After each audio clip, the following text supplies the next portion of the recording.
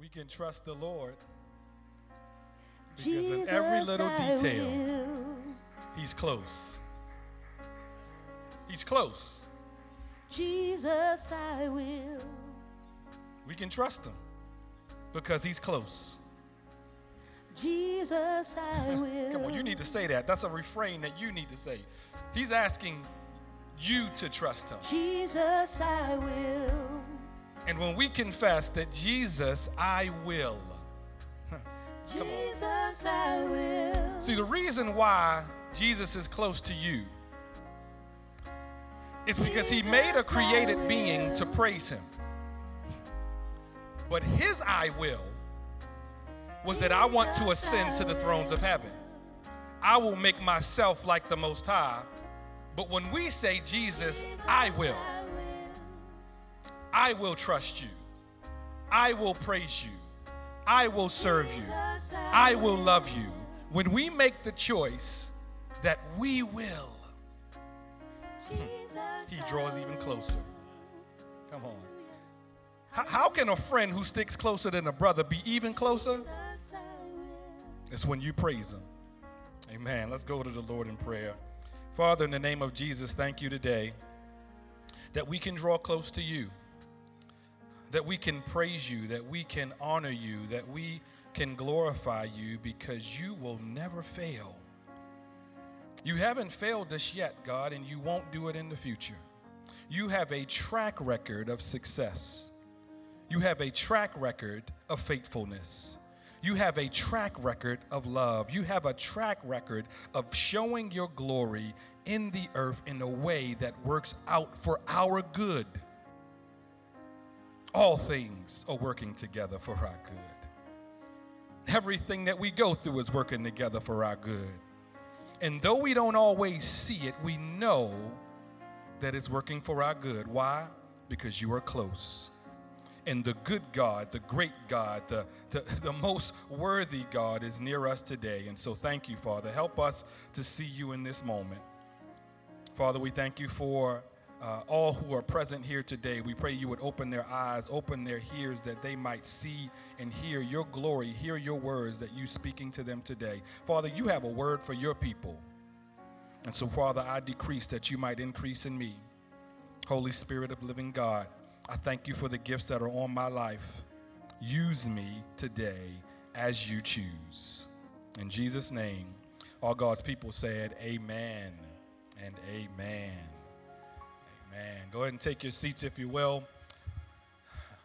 If you're home, go ahead and grab your Bibles, Deuteronomy chapter 5, verses 4 through 6. If you're here, if you have your Bible with you. Many people don't bring their Bible to church no more. I guess this is all on the phone. Open up your phone app, your Bible app if you have it, and read along with me here in Deuteronomy chapter 5, verses 4 through 6.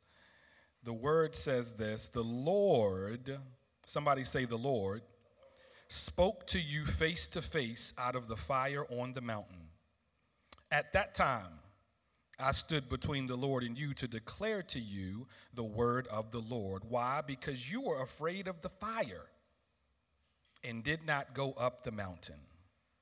And he said, I am the Lord your God who brought you out of Egypt, out of the land of slavery. I'm going to read that again. He says, the Lord spoke to you face to face. He did that out of the fire on the mountain. And at that time, Moses, is who he's talking about here, stood between the Lord and you to declare to you the word of the Lord, because you were afraid of the fire and did not go up the mountain. But these are the words he said: I am the Lord your God who brought you out of Egypt and out of the land of slavery. I've chosen for a topic today, as we look at this series, Writing God's Handwriting, and we think about writing on tablets today. I've chosen for the topic, come close to the fire. Come close to the fire. One of the best things about camping, this is actually camping season. It goes from the end of April all the way through to October. And one of the best things about camping is the campfire. You know, many amen, right? That's one of the best parts about it. We had a couple of our Grace City family who actually went camping a couple weeks ago. They went and enjoyed a camping trip. I didn't get an invite, but I'm not salty about it. It's okay. Yeah, you didn't either? You didn't get an invite? Yeah, I'm not salty about it. I actually don't enjoy camping. I feel like as a former active duty Marine, I've camped enough. But one of the things I do enjoy about camping is the campfire. You know, something about the campfire and being by the fire that somehow, to use metaphorical terms, it melts the stony and cold formalism, if you would, that exists in general conversations. Sometimes you get deep at the campfire, right? That's one of the things that we like about the campfire. It's a time to come close, to draw near, and to get deep. Interestingly, inside, one of the things that individuals will tell you who go camping, they'll tell you when it gets dark and it begins to get cold, one of the first things you want to do is start a fire, right? Because a fire helps you to stay warm during the evening cold, but it also keeps away predators that may seek to join your festivities. Animals, specifically predatory animals, things like wolves of nature, have a honed sense of danger, and what they will do is because of the fire, they will identify with the danger of the fire, particularly as it gets too extreme when it goes to forest fires. Many animals will find themselves, researchers tell us, that they find themselves bodies of water to collect at, which are natural fire breaks when fire runs over a forest.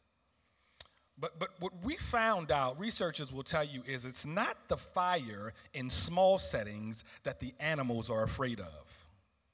Animals have connected fire to bodies of humans. And because they've connected fire to bodies of humans, their honed sense of danger tells them that where there are large numbers of humans, there is potential danger. So for you, when you get into the forest, in the wilderness, if you will, and you're alone, please start a fire. Please start a fire. Draw close to the fire, because the fire tells those who might seek to do you harm that you may not be by yourself. I'm preaching already. Verse number 4 tells us that the Lord spoke to you face to face out of the fire on the mountain. It's something about face-to-face conversations. You know, it's two types of face-to-face conversations. You can have a face-to-face conversation that's more like a nose-to-nose conversation. Maybe you had one of those as you was driving here to service today and somebody cut you off. You weren't exactly face-to-face, but you felt like it was nose-to-nose, you know. You were saying some things to them as you were driving down the road potentially.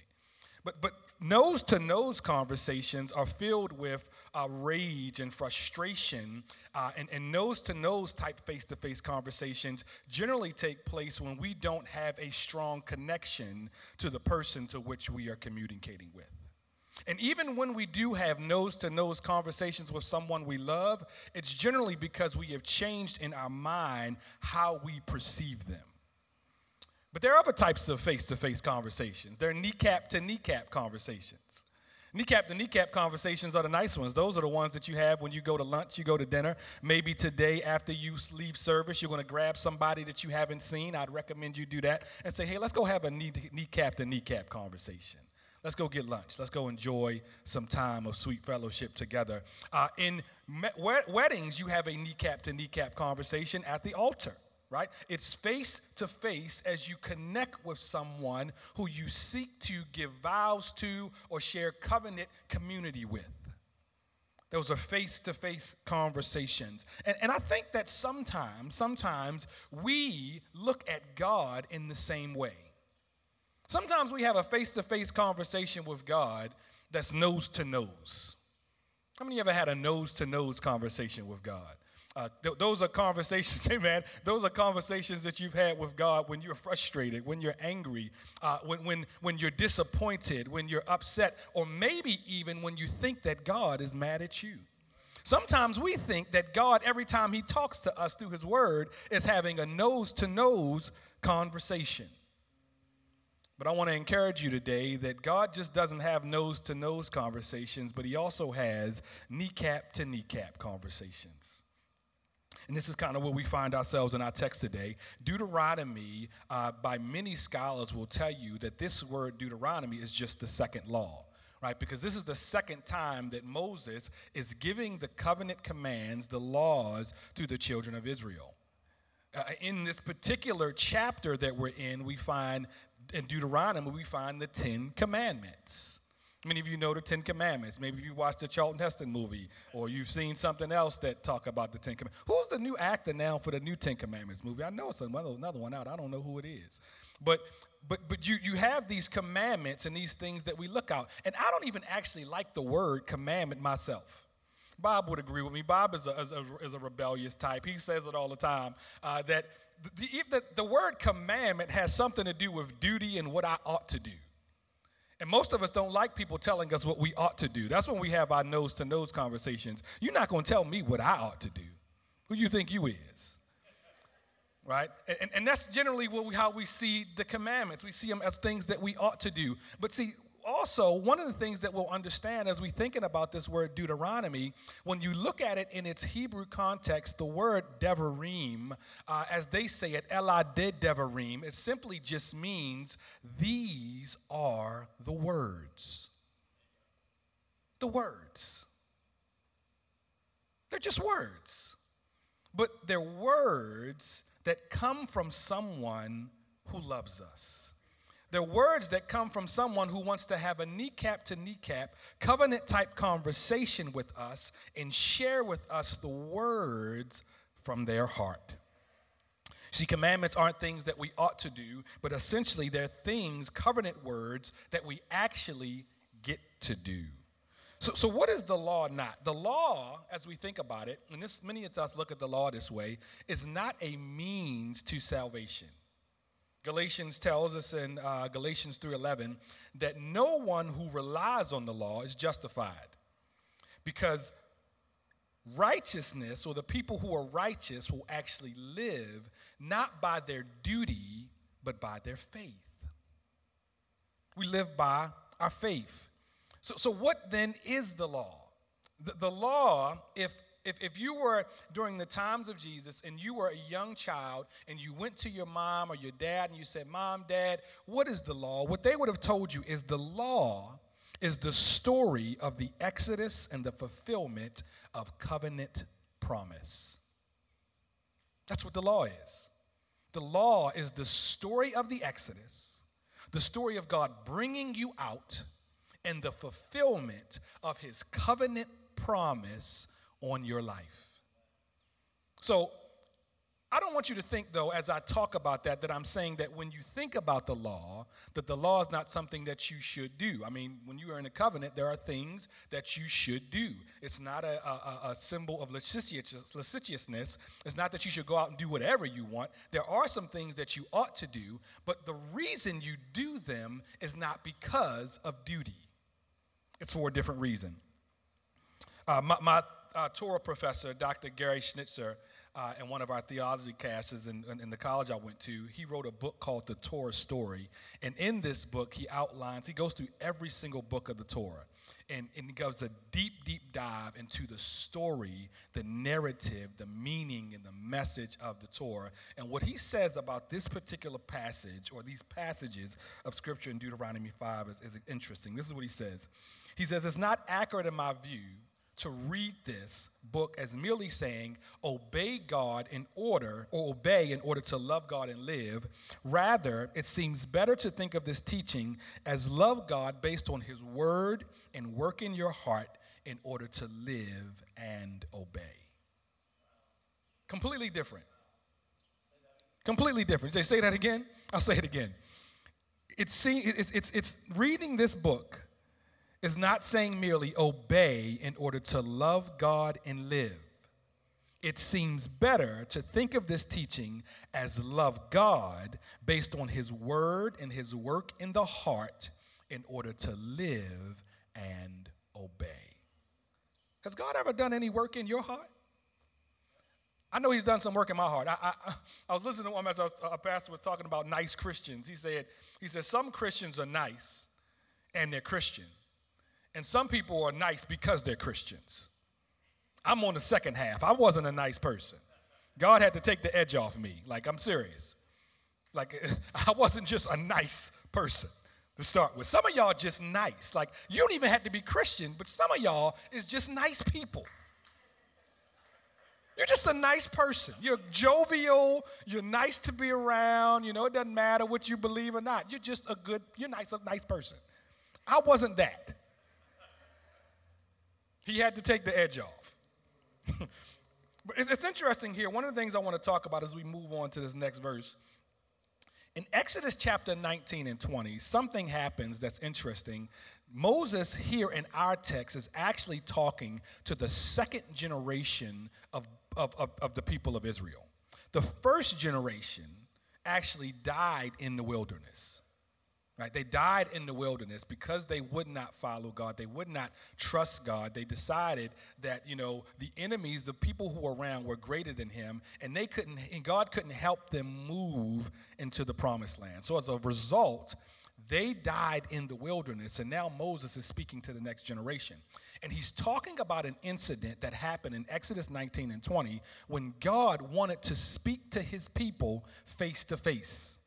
He invited them to come up the mountain. They didn't want to come up the mountain. God came to the top of the mountain. The mountain was shaking. It was an earthquake. Fire was all around it. And God decided to speak to the people out of the fire on the mountain.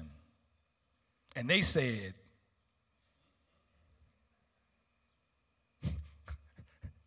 they moved away from the fire.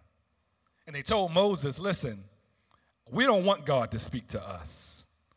You stand here and you speak to us and we'll hear what you say. And this is what Moses tells us here in verse number 5. He says, at that time, I stood between the Lord and you to declare to you the word of the Lord because you were afraid of the fire and did not go up the mountain. Look, I'm telling you, it's difficult to stand in between somebody who don't want to hear from the person they need to hear. We talk about it in our elders all the time as not triangling, not getting yourself triangled in the middle between conversations that you don't need to be in. That you always divert the people back to the one they need to communicate with. It's hard to be in the middle. And maybe I'm speaking to somebody today that feel like they're in the middle. That maybe you're in the middle between some merger or some deal, some conversation at work. Maybe you're in the middle between two loved ones. Maybe you're in the middle between somebody who's not doing well and you wish they were doing better. Maybe you're caught in the middle. I'm telling you, it's difficult in the middle. It's difficult to be the mediator in difficult situations where people don't want to hear. Because as Bob always says, it's a phrase I love. I use it all the time. You don't know it, but I always talk about you when I'm talking to people about this phrase. He says, people never hear you unless they're moving towards you. You hear that? That people do not hear you unless they're moving towards you. If you're moving away from the fire, there's no way you're going to hear the message that's coming from it. You're going to see it as duty. You're going to see it as regulation. You're going to see it as rules and requirements. But when you get closer to the fire, not only do you hear the words of the fire, but you hear the message as well. See, Moses, it's interesting that Moses was not the mediator of the message simply because he was wiser and older. Moses wasn't the mediator because he was wiser and older. Moses was the last of the generation that was still alive during that first wave, but he wasn't the mediator because he was wiser and he was older. As a matter of fact, Moses was the youngest child of his parents. He was the youngest child of his parents. He oftentimes made bad decisions as it thought about following God. Moses didn't get a chance to go into the promised land. Why? Because he was not wise enough to recognize, to listen to God's voice, rather his own voice in frustration with mediating with the people. He wasn't the one who was the mediator because he was more talented. Moses could barely speak. And I'm not saying that to make fun of anybody who may have a communication problem. I'm simply saying that Moses was the one who couldn't speak and thought he didn't have the ability to speak, but God still used him. And so maybe you're in a situation where you're looking at your inabilities, you're looking at your deficiencies, as you would call them, and you think that your deficiencies disqualify you from hearing or serving God. Your deficiencies do not disqualify you, because God doesn't call the good. He makes good the called. He makes good the called. He gets on top of your ability. He gets on top of your inability in order to use you for his glory. Moses finally was not the mediator because he was superb at leadership. Moses wasn't the best leader. That's not why he was the one who was the mediator of God's message. As a matter of fact, Moses could barely lead himself. He could barely lead his own family. God almost killed Moses and the rest of his family because he wouldn't do the thing as a leader of circumcising his own son. His wife had to step in and say, Moses, you're about to get us all killed. Let me go ahead and get this thing figured out for you. He wasn't the one that was most superb at leadership. That's not why God used him. God used Moses, for this reason, is because Moses submitted to the test and answered the call. In other words, Moses drew close to the fire. How many of you remember when Moses was on the mountaintop and that burning bush was set ablaze but was not consumed? What did Moses do? Moses turned to see. And I'm talking to some of you today that actually need to turn and see. God has been speaking to you about something. He's been communicating to you about something that you need to respond to, but you're not turning to see, and you won't come close to the fire. You need to come close to the fire. You need to turn to see so that you can not only hear God's message, but you can answer the call that he's trying to share from the fire. You see, what Israel did in this situation is they wrongly associated the person in presence of God with something to them that was dangerous. They gave into their carnal nature. Like the animals did when they look at the fire in relation to humans, they did the same thing as they associated God with something to them that was dangerous.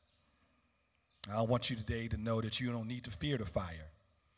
You don't need to fear the fire, because at the fire is where God's message will come to you. You see, God's fire consumes, but it also purifies. God's fire burns, but it also seals. God's fire exposes, but it also lights the way. How many of you know today that God's fire is not something to be afraid of? You need to come close to the fire. Because, see, the fire is synonymous with God's testing in your life. Some of the difficult tests in your life have been around things that have been seemingly dangerous to you. They have been things that have been seemingly difficult for you to handle. But see, God's testing is drawing you close to the fire, is because it's at the fire where he can make you shine like pure gold. It's interesting that gold, in order to be purified, needs to be at high senses of heat in order to dry off or to cast off all the impurities that are associated with it. And see, the message, the words of God, expose our impurities. I know we don't like that. I can't get nobody to speak to me on that one. We don't like that the word of God exposes our impurities. You see, but while it exposes our purities, drawing close to the fire helps us to build trust and communion with the one who is purifying us. See, when you get close to the fire, you'll realize that you will never have confidence in an area where you lack trust. How many of you know what I'm talking about? How many of you know when you don't trust your ability, you fail to have confidence? How many know when you don't trust the things that you've trained yourself to do, that you find yourself lacking confidence? How many know when you don't trust the person that you are in community and relationship with, you fail to have confidence in their love for you, and that causes you to move away from the fire? But God wants you today to move close to the fire. Something you should know about fear. See, fear essentially is a survival instinct that kicks in when we are afraid. Right? Fear actually happens in your mind. It actually happens in your mind, but it shows up in your physical reactions. And many experts will tell you that fear is something that you need not fear. One of the things that you can do in situations when you're afraid and your narrative in your mind starts to tell you about all the things that you're afraid of, you need to ask yourself the question, how true is the thought that I'm actually thinking? What evidence do I have to support this thinking in my mind about the thing that I'm afraid of? Most people are fear of heights, not because they think they're going to fall, because they're thinking they're going to jump. When you're at a high altitude, it's not falling that you're afraid of. It's fearing that you're going to get to the edge and step off. One of the things they say, I forgot what his name is, one of the presidents, the fireside chats, Theodore Roosevelt was it? He says, or Franklin D. Roosevelt, he says, the only thing to fear is fear itself. The only thing you need to be fearing really in your life is the fact that you have fear. And whenever you have fear, you need to replace the fear with faith. With faith, with trust, with confidence in what has been done for you in the past. And so I'm almost done. I'm finishing up here. But there's three things that I want to help you do. Things I want to tell you that will help you take courage to come close to the fire. How many of you today want to come close to the fire? You want to come close to the fire. Okay, I got three things that's going to help you. Three things that's going to help you. Verse number 6. It says this. That in verse number 6, the first thing that Moses says is he's speaking God's words. And this is what God says to him in verse number 6. I am the Lord your God. So the first tip that I have for you is at the mountain of fire, you need to remember that there is a relational God.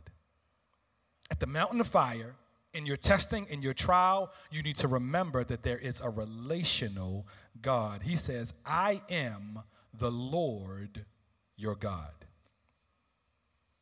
You're thinking, okay, let me say it again. I am the Lord. Who's God? Okay. Now we there. I am the Lord your God. Now we look at this a little bit deeper. The first word, Lord, is the word Jehovah. And Jehovah means self-existent God. It means he exists all by himself. But the interesting thing about the self-existing God is he decided not to exist by himself, but he decided to create you to exist with him. He's the Lord, your God, God, Elohim.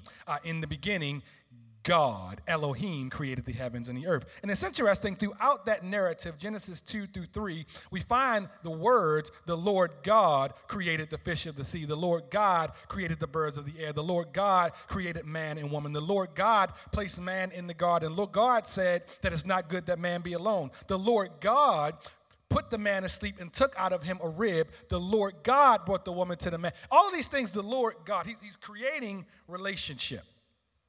But then we get to Genesis chapter 3, and we see Satan saying, did God actually say? What did he do? He removed Jehovah out of the conversation. See, your enemies just want you to think that God is just a creator. He's just somebody that makes stuff. But he don't want you to know that God didn't make stuff, but he made stuff for you. He doesn't want you to know that he made stuff so that you would engage in a relationship with the one who made you. See, you can be made, but until you're in a relationship with the one who actually made you, you don't get the benefits of the relationship. And so the first thing you got to remember is that at the mountain of fire is a relational God that wants to draw close to you. I'm almost done. The praise team come on. Praise team get ready to come up. The second thing that I want you to understand is that the mountain of fire is a promise-keeping God. At the mountain of fire is a promise-keeping God who, watch this, brought you out of Egypt. He brought you out of Egypt. He brought you out of Egypt. Why did he bring you out of Egypt? You see, because Egypt is connected to the worldly system, cosmos, if you would, in our society. Egypt represents a kingdom that is not God's. And so God brought you out of the kingdom of darkness in order to translate you into his marvelous light. He brought you out of Egypt. But see, what is this connected to? Why is this connected to promise? You see, because God told Abraham that what's going to happen is your people are going to go into slavery for 400 years. But by a great hand, I'm going to bring them out of Egypt. He made a promise to an individual who was in the middle. He made a promise to an individual in the middle, to a people who had not existed, who were a generation later, that this covenant that I have with you is a promise that I'm making to bring your people out. And maybe some of you are thinking about family members today that you hope would come out of darkness. You need to trust the promise-keeping God, the God that you call on, that you can pray to, who hears and answers your prayers, who's not afraid to go into places where there's dark and grimy, not afraid to go into places where he can be caught in the middle so he can bring them closer to the one who loves them. He's the promise-keeping God. I mean, maybe you got a promise today that you're hoping God will keep, and you're wondering whether or not God's going to keep your promise. Well, you can trust the one who keeps his promises. You can draw close to the fire, because at the fire is where God shares his covenant. But here's the last thing that I want to share, and I'm done. It's at the mountain of fire is a delivering God. Somebody say is a delivering God. He brought you out of the land of your slavery. I don't know what you're enslaved to today, people. I don't know what has enslaved you. Maybe you're enslaved to your own negative thinking about yourself. Maybe you're enslaved to some other person's words about you. Someone communicated to you something when you were little that has continued to ring in your ears and has pushed you into bondage. Maybe you've been communicated to as you look at the words, you look at Egypt. You're looking at Egypt and you're seeing what Egypt has to say about who you are in your life, and maybe you've become enslaved to someone else's identity of you. I'm telling you, God brings you out of slavery. He brings you out of the negative consequences and conversations that people have had to you who are not close to the fire. But see, the only way that you're going to hear that you've been brought out of slavery, the only way you're going to understand who you are and how God has made you is if you draw close. Come on, somebody. Somebody needs to come close to the fire today. The fire is not going to burn you.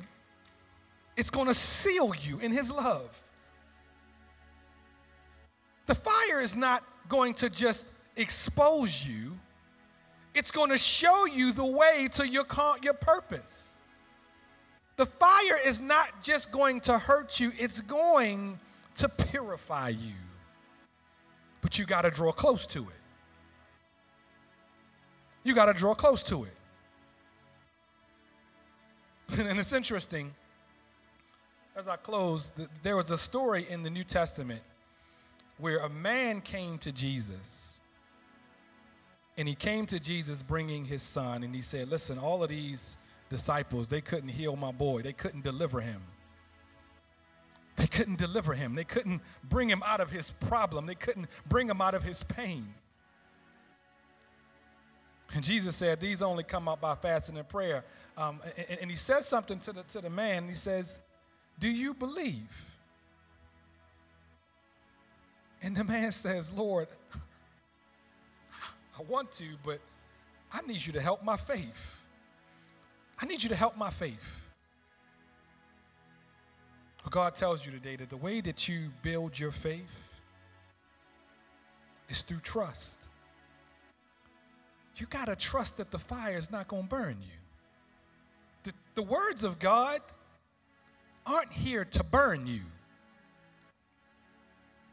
They're here to help you. They're here to change you. They're here to transform you. They're here to make you new. They're here to give you a new revelation of a difference, to give you a new understanding of yourself. They're here to put you on purpose so you can go out in the world and guess what? Watch this. You can be in the middle between bringing the people who are in darkness into the light. Yeah. God wanted a kingdom of priests, but what he ended up getting is a priest that stand in the middle of the people in the kingdom. He wants you. He don't want me. You're the kingdom of priests. I want to pray for you today. I want to pray for some of you who are here online. I want to pray for some of you who are here that maybe are saying that today I realize that there is a difference. There's something that I've been being drawn to that I'm afraid of getting close to. And today God wants to draw you close to the fire because he wants you closer to himself, because that's where you'll find safety. But you're saying, I need to know this Jesus. And so I'm going to pray for you today that if you would just agree with this prayer. You don't have to say anything. You have to do nothing. Just agree with this prayer in your own heart. Right? Because Jesus is speaking to you out of the fire on the mountain. So we would just say, Father, in the name of Jesus, I thank you that you are speaking to me today. And I hear you. I hear what you're saying. And I want to draw closer.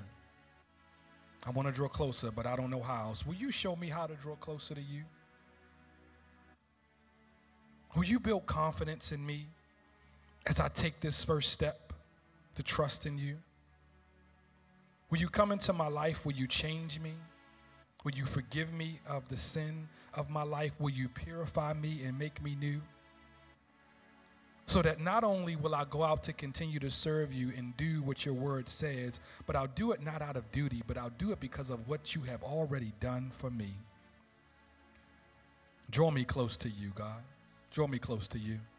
If that's your prayer today, I want to pray with you and talk to you after. Maybe you've identified with that, you've connected with that, and you said, there's even more that God is trying to do in my life. Come find me, come find Kelly after the service, that we might be able to pray with you and encourage you, to help you know that God is close to the fire and he's close to you. Amen.